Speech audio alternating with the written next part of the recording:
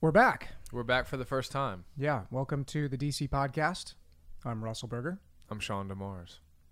And we're going to talk today about certainty, Yeah. about how Christians can have certainty, or we might say it a different way, how Christians can know what we think we know. Yeah. And we've been having this conversation. It's part of we don't have a series. We're not series guys, but we've been talking about a lot of epistemology. And then we said that with epistemology, when you go down, and get to the bedrock, for Christians, it's God's revelation. That's right. And we talked a lot about this in a couple episodes prior, but the thing we kind of ended up on when we talk about how Christians can know what we know is how we view God's revelation, and more specifically, God's word, Scripture. Yeah. And how we can know His word is from Him. How we can, we make Scripture our foundation Yeah. for how we then know everything else. That's right. That kind of course, the obvious question then is, well, how do you know God's word is God's word Yeah. if it's your foundation for knowing everything else? And the answer you gave was we have over 5,000 manuscripts of the New Testament alone. There's a lot of really good historical evidence and historical critical evidence for how we can be sure, just using these sort of secular historical criteria, that the words, the content that we have in our Bibles is the same words and the same content, the same messaging that was in the original autographs written by Paul and Mark and Luke and everyone else who was a biblical author. So there's good evidence for that. Yeah. But that evidence is just supporting our foundation that the Bible is self-authenticating. Scripture, God's word, has within it all of the evidence within its pages for us to see it and know it is what it claims to be. And so that self-authenticating understanding of Scripture, it's a little different than how some Christians might think that they know Christianity's true. Okay. And so I want to revisit this today in this episode and talk about that, talk about some sort of competing ways that Christians will sometimes say, well, we know the Bible's true because X, Y, Z. Okay. And I want to show why I think those are deficient. Okay. And then I also want to talk about some of the criticisms or skeptical sort of responses that we'll get to this view of Scripture. Okay. Before we do, I want to make it clear, and I said this in the last episode when we talked about this same topic, that almost everything that I'm talking about has come from other sources. And one of the primary sources that I'm pulling from is Dr. Michael Kruger. Phenomenal. He's the reason that I applied and it was enrolled at RTS, Reformed Theological Seminary, because I heard his lectures on this topic. He actually does a lot of work in canonicity. He does, yeah. And if you haven't read Canon Revisited, you absolutely should. It's phenomenal. Is it up here? I think I've got it. Anyways, he is fantastic, and he has done a lot of work on this idea of the self-authenticating model of Scripture. And it's not new. This is a view of Scripture that the Reformers held to, and you can see just traces of this view all the way back into the 2nd century and the Church Fathers. And so it's not a new concept, but it's a concept that modern evangelicals are not usually really familiar with. Wait, you're saying that a modern evangelical isn't familiar with something that has a long lineage in the history of the people of God? Touche. Okay. All right. All right, so let's dive right in. Self-authentication. What is that? Review time. It's this idea that the Scriptures have the fingerprints of God all over them. So there are just certain attributes, qualities of the Scriptures that make it plain and obvious to us that they actually come from God themselves. So the beauty of Scripture. Beauty of Scripture. Yep. Yeah. The natural coherency of Scripture. It's all one. It's 66 books, but it's really all one narrative. Theological coherence, historical coherence. It's all one story. That's right. So there's 2. 3. I don't remember the third one. Power and efficacy of Scripture. Yeah. Its ability to cut to the heart.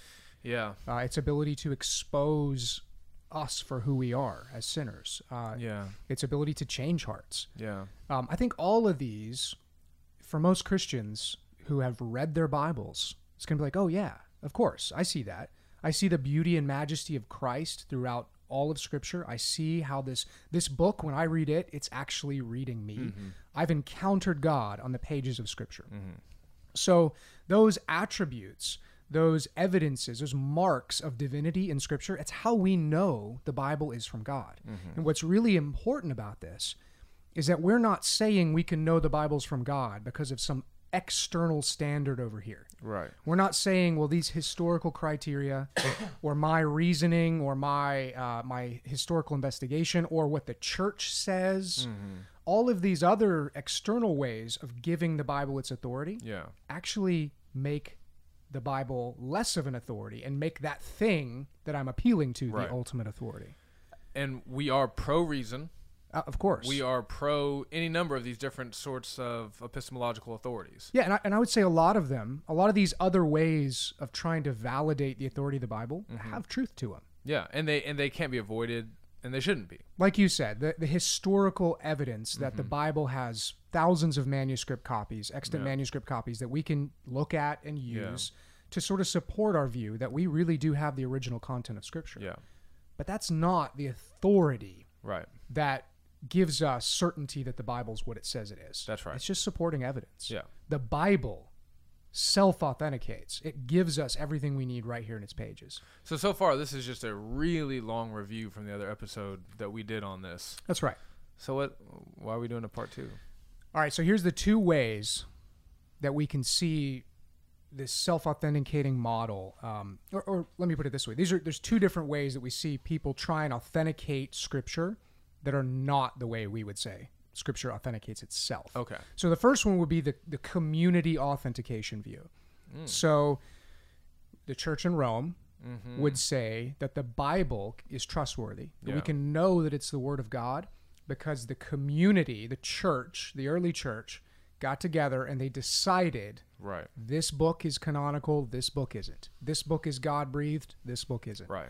And so we would see the church saying that God has given the church the authority to make that judgment. You're right. So what's the problem there? Well, the problem is it sets the church as an authority over Scripture. That's right. Now, Rome would say, well, the Bible still has authority. Yeah, but they would say it doesn't have supreme authority. That's right. Well, they would say that it's a shared authority, like a dual authority. That's right. On equal terms. But as Greg Allison has really powerfully shown in his work on the doctrine of sola scriptura, particularly in relation to the Roman Catholic doctrine of authority, is anytime there's dual authorities functioning, there really will practically only always be one authority functioning. Right. There's no such thing as a true dual authority when we're talking about epistemology, how we know. That's right. Now, theologically, the problem here is that as you look all throughout God's word, you see He, through His word, creates His people. His people never create the word. What we see happening in the codification of the canon is a recognition by the church of God's established canon, not a choosing of the canon. That's right. So when we say canon, we're talking about on the pirate ship. That's right. Sorry, go ahead. There's a sense in which you can talk about canon and be talking about that closed list of books the church has put a stamp on, and that's it. It's a done deal. Yeah. But the to borrow a phrase from Michael Kruger, we would say the ontological canon. I know, it just rolls off the tongue. When we say canon, we're talking about the books that God gave the church, and they were canonical from the second that pen went to paper. That's right. And so the church then has recognized, as you said, those books, not determined what they were. That's right. So this is important. And to hold a view that the community, which we would call the church, chooses that which is inspired is completely backwards. They choose that which is from God. And here's where that backwardsness is. Okay. So we would say that these books of the Bible, Scripture is objectively unique. Okay. Remember, we said it has all these divine fingerprints in it. I can read Scripture and say, wow, that's from God. Yeah. Here's why I can see that in the pages. This community-determined model says, well, there's nothing unique about these books. It's actually the church's saying this is Scripture that makes it Scripture. Right. Now, the problem with that is that's also the same exact way that secular, unbelieving, critical scholars view Scripture. That's absolutely right. Yeah. And I know that sounds funny that you'd have the Roman Church sharing a view of Scripture with guys like Bart Ehrman, atheists. Doesn't sound funny to me. But they're looking at Scripture the same exact way. Yeah. And a guy like Bart Ehrman is going to say, yeah, there's nothing special about these books. This is just a list of books that the winners of history kind of picked for themselves. Yeah. And of course, the problem with that is it's, this idea that that these books are just books the church picked assumes that there's no right or wrong answer. Right. It assumes that there are no books from God Yeah. to start with. And we would profoundly reject that. Yeah. We would say that's the only way something can be scripture is if it comes from God. Yeah. So what would you say it is about the books that made the early church, that led the early church to recognize them? Would it not be their self-authenticating nature? Yeah, absolutely. Well, I would say self-authenticating qualities. There's divine Right. qualities we already talked about. I would also say apostolic authorship. Right. And I think that's critical. Yeah. We have this apostolic authorship or apostolic connection Right. between the authors of Scripture and the, Paul wrote Scripture himself, but also the witnesses, the disciples That's who right. followed Jesus around for his entire ministry. Well, there were any number of different qualifications. I think there was like 4 or 5. It's been a while since I looked at it that we say the early church used. Mm-hmm. But we want to be clear that when it comes to books that don't belong in the canon, like the Gospel of Thomas, Right. the reason why the Gospel of Thomas wasn't included, or the Gospel of Barnabas wasn't included in the canon, is because it doesn't have those self-authenticating things about it. That's right. It's not inherently beautiful. It's not inherently cohesive. It's not blah, blah, blah. It contradicts the word of God that we've already received. That's right. So whereas a guy like Bart Ehrman or the secular, higher critical scholars would say, well, that's not in it because it wasn't liked by the early church. Yeah. The winners of history didn't like what it had to say, which is just incorrect. Yeah, that's right. Now, there's another way that Christians will often try and authenticate Scripture that's more along the lines of what we talked about earlier, the sort of evidence-based approach. Mm-hmm. And there's a lot of truth to this view of trying to authenticate Scripture. I like to think of this as, we would call this the historically determined view. Okay. I like to think of it as the well-meaning but slightly misguided evangelical view. Okay. And this view basically says... That's been us at times. That's been me many times, Yeah.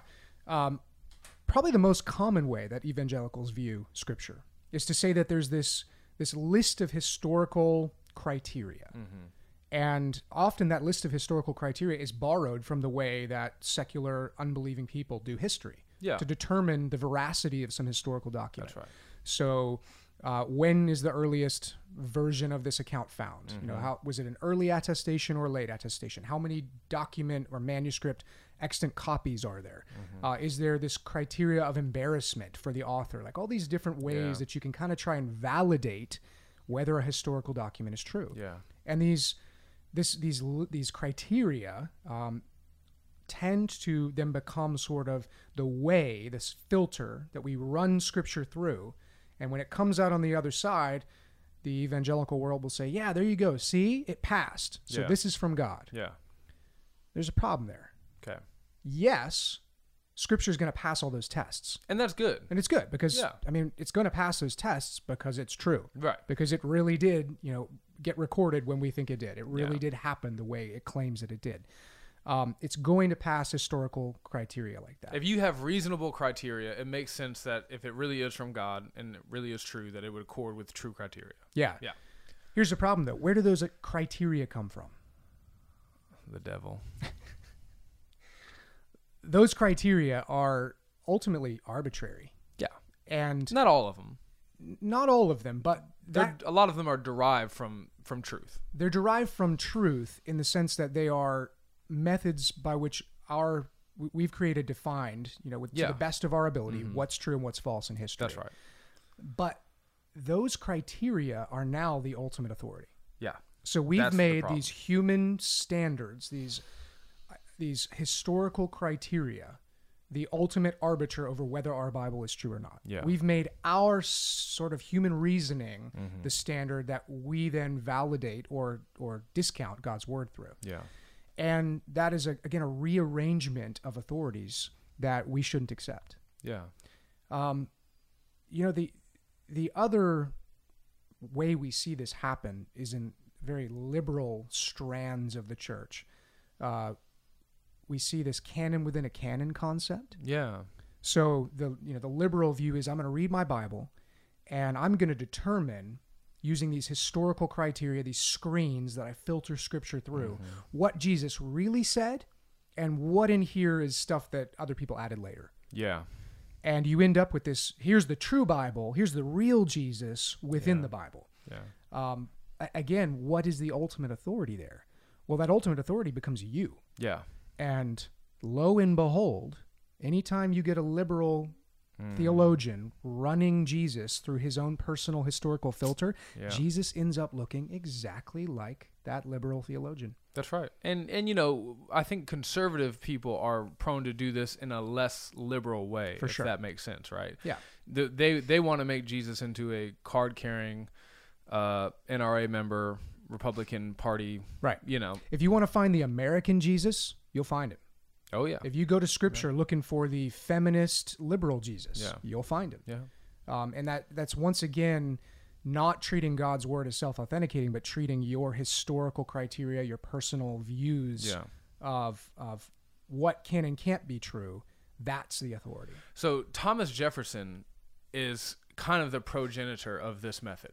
Now, he just, he said logic, reason, whatever. I can sit down and try to, obviously miracles are out and obviously this is out.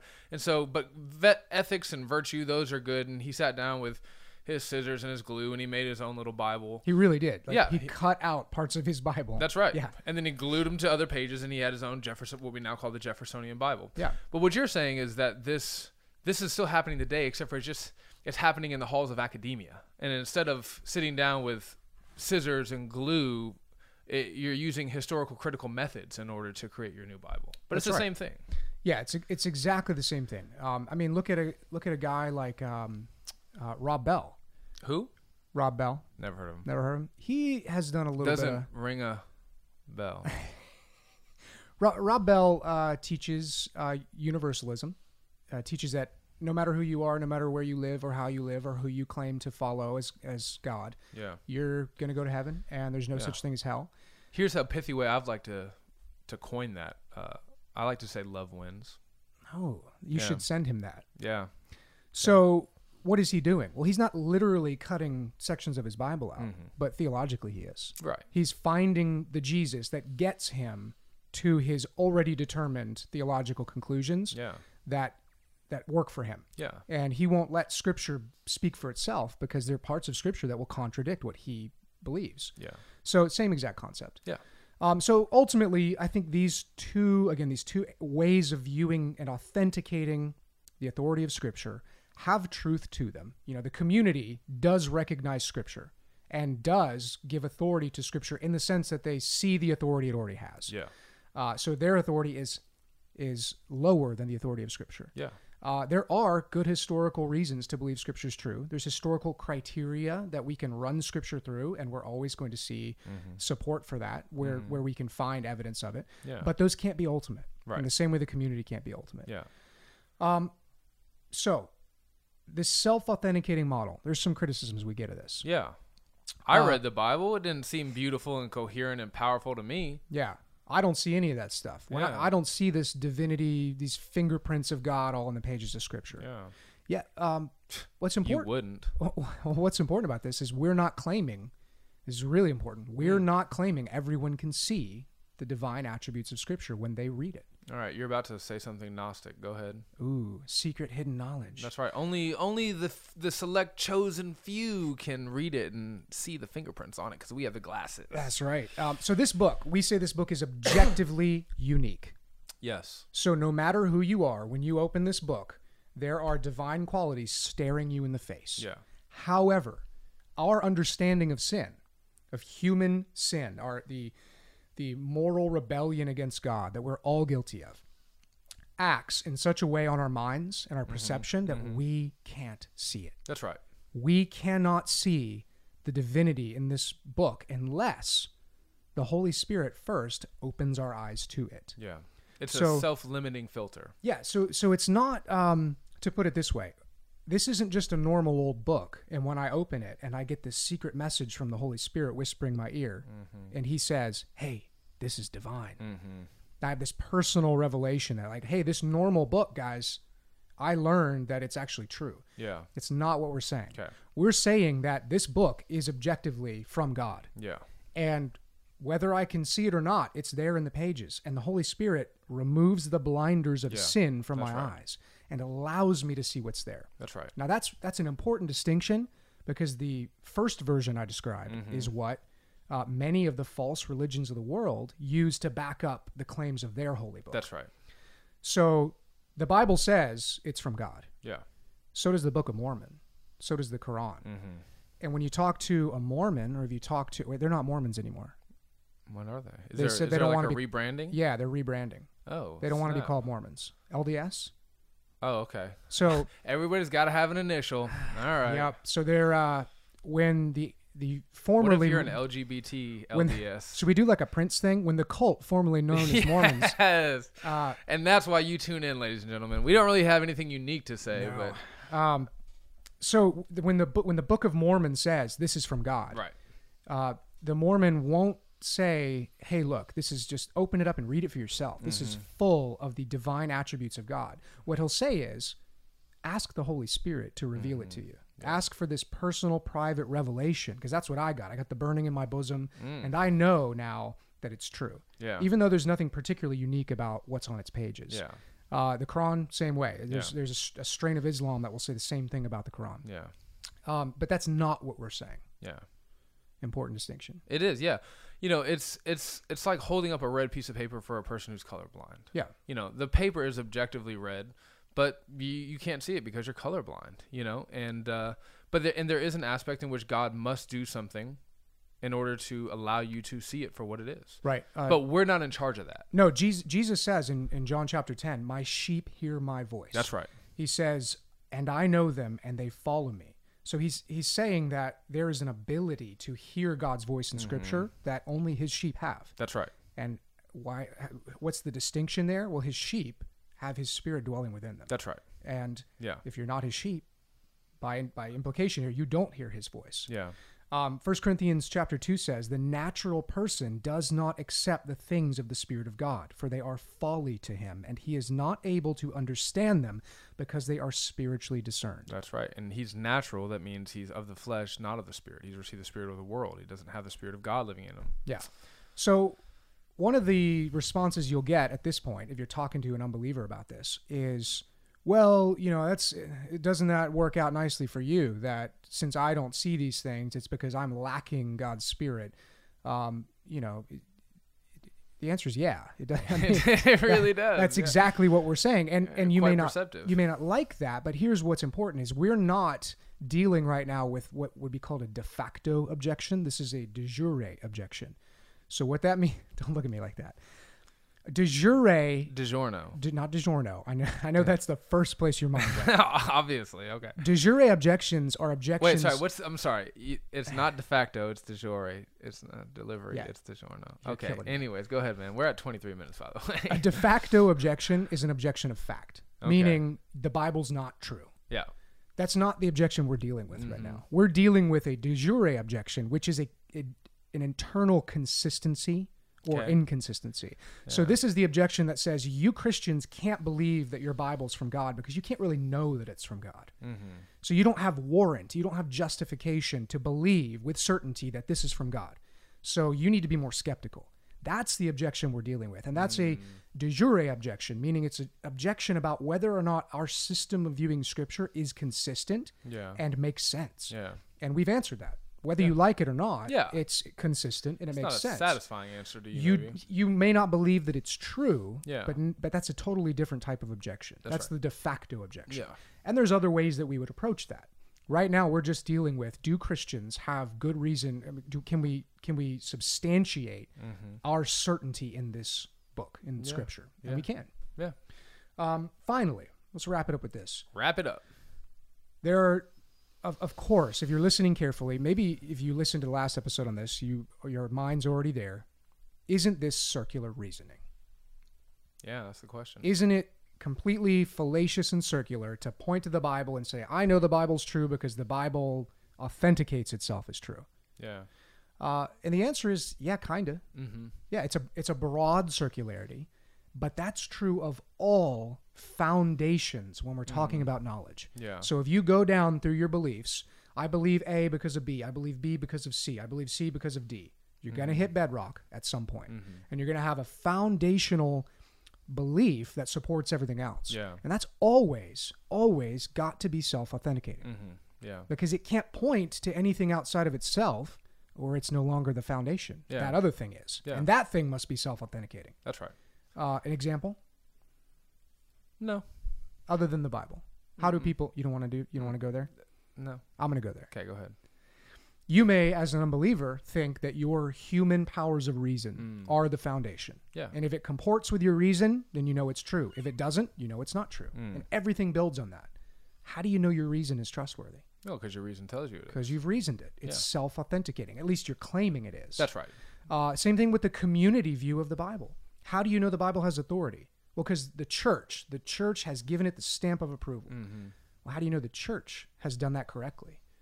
Well, it must somehow authenticate itself. I don't think that's ever been sufficiently answered by people who hold that view. No. But it has to do. It has to. The same thing is true if you trust in your sense experience. I see it, I smell it, I touch it. Then I know it's real. Well, how do you know your senses are trustworthy? Yeah. Well, because they authenticate themselves. You know, it's in front of my eyes. I see it. I trust my senses. Yeah. So this self-authenticating view, it's not circular in a fallacious way. It's circular in the same way every claim of epistemic foundational authority has to be. Kids, do not, if you're listening, kids, I'm talking ages 6 to 14, do not trust any philosopher who tells you can completely eliminate circular reasoning. And the circular reasoning that we would want to avoid is narrow circular reasoning, which is to say I'm making a claim that I should have sufficient external reasons to support, and I'm not giving those. I'm just pointing back at my claim. And that would be an example of narrow or fallacious circular reasoning. A good topic for a future episode might be us answering the question if we might be making an argument against something that is from generations. We're making an argument against an idea that this generation doesn't even really care about anymore. You know, we're making an argument against somebody with a modern mind, you know, from the modernist movement might really appreciate. But in this postmodernist world where facts and logic and reason are all tools of supremacy, don't really matter. So we might just be spitting into the wind here, arguing for these things. You know, that's good. Yeah, we might touch it. Maybe we should investigate that. All right, we've run super long. Yeah, we have. But let's go ahead and wrap it up. Anything to read? No, but maybe you can link those Kruger lessons, lectures. That. Lectures, yeah. I'll do that. Or the Kruger book, just something from Michael Kruger. If you haven't read anything from Michael Kruger, you're wrong. You're wrong and don't. But do. Okay. All right. Signing off. Have you been working on your phrase? I have nothing. All right. Thanks for listening. Thanks for listening, Catch San you next Diego. So I don't got it.